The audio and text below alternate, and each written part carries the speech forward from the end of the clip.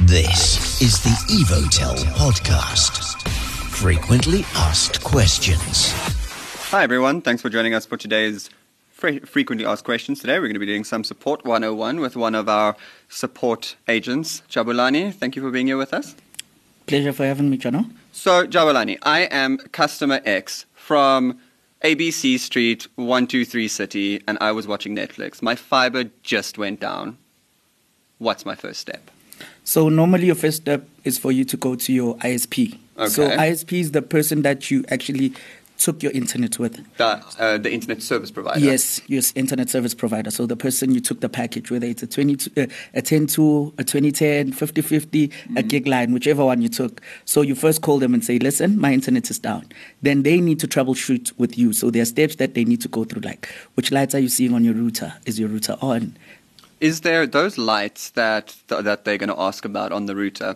If the customer looks at them, like, are there any things that they can tell immediately just from looking at the two different routers that they are able to sort of self-diagnose a little bit? So most of the time, ISPs use different routers. Yeah. But the go-to sign is red. If you see red, then you must know that there's a problem. And we use a specific brand of a router for an ONT, right? Yes, we use a Huawei white ONT. Okay, and fantastic. So you say they have to speak to the ISP. So the ISP, you say, is going to troubleshoot them. What happens then?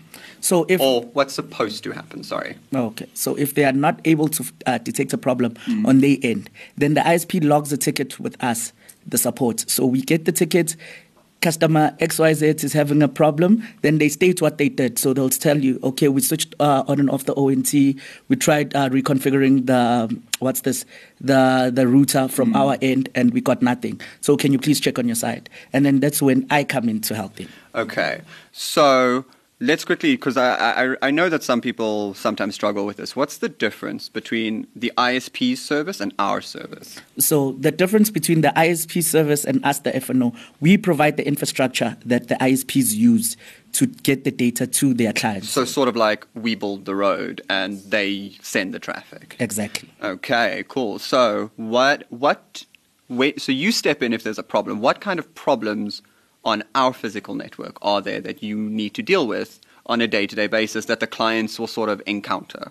So majority of the time it would be a fiber break. Let's say, for example, the client has a dog in the house, the line was exposed, the dog bit the cable. Because fiber's glass, right? Exactly. So it's very fragile. So it is. Okay. And those fiber breaks, we then, once we have a ticket going, what's the next step? How do we fix it? So we escalate it to our maintenance team. Okay. Then our maintenance team will contact the client, finding whether or not the client is available on the premises to actually come and check the line and fix it.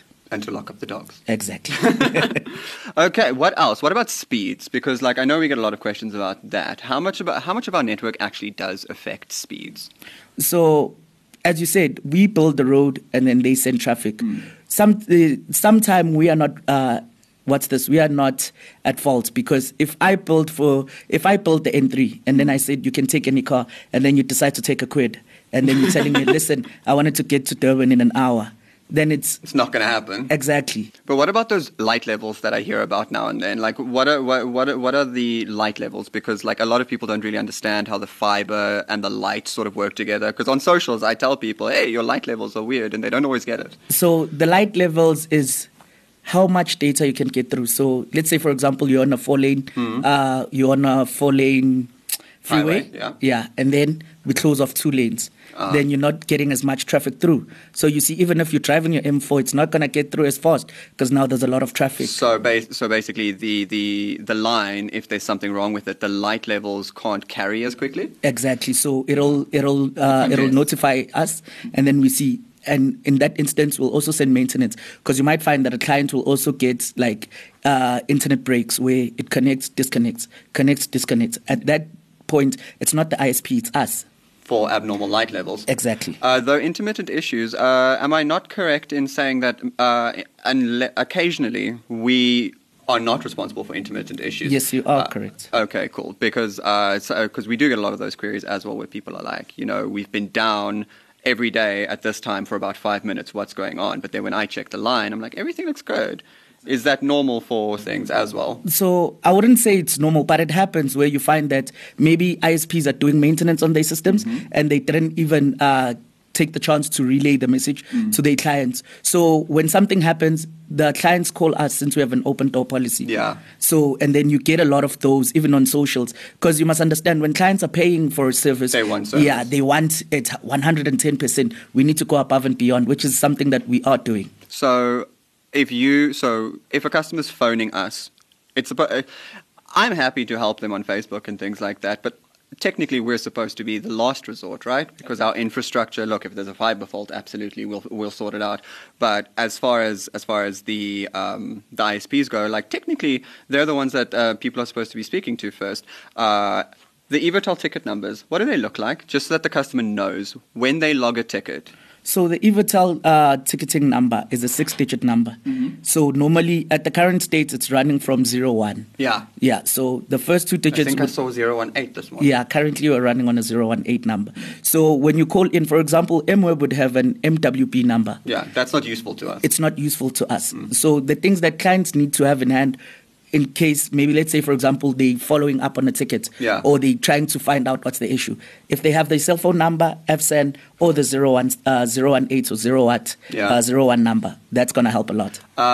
Do you sometimes get clients who don't really understand the difference between MWeb and us, and that we're two different companies? I'm using MWeb as an example here, but we do have other ISPs.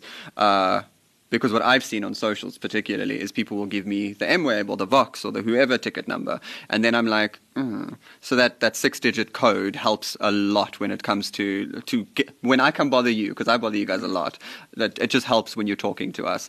What else? What's the one piece of advice you can give your clients on the other end of this when dealing with support? So one thing that I can tell clients is that when calling in, just understand that we are also human and we put ourselves in your shoes. So if you call me and say, listen, I've got kids, they can't attend school, they've got online classes, I understand and I feel that pain. You shouldn't call in and start fighting. Hey, I want my internet. I've been paying for internet. You need to understand that at the end of the day, I was placed there to help you with your difficulties. So if you are unable to help me, then how am I going to help you? At the end of the day, you're losing. Because I find clients, when they call in, they're already swearing. And then when you ask them, so what is the problem? Yeah, I don't have internet connection. When you check on the system, listen, he was activated yesterday. His ISP didn't give him a router. Yeah. But he's angry. Because routers do need to be delivered. Sometimes clients don't understand that. I run into that as well. Not all ISPs use our ONT as a router. So the delivery of the router is necessary. And most of the ISPs get it done really quickly in my experience. Exactly. But hey, if you're ever having a problem, I exist, so come drop me a message. And you can call us on support at eVotel. Yeah, there we go. But otherwise, Jabulani, thank you so much. It's a pleasure, John. Subscribe to this podcast on iTunes or visit www.evotel.co.za.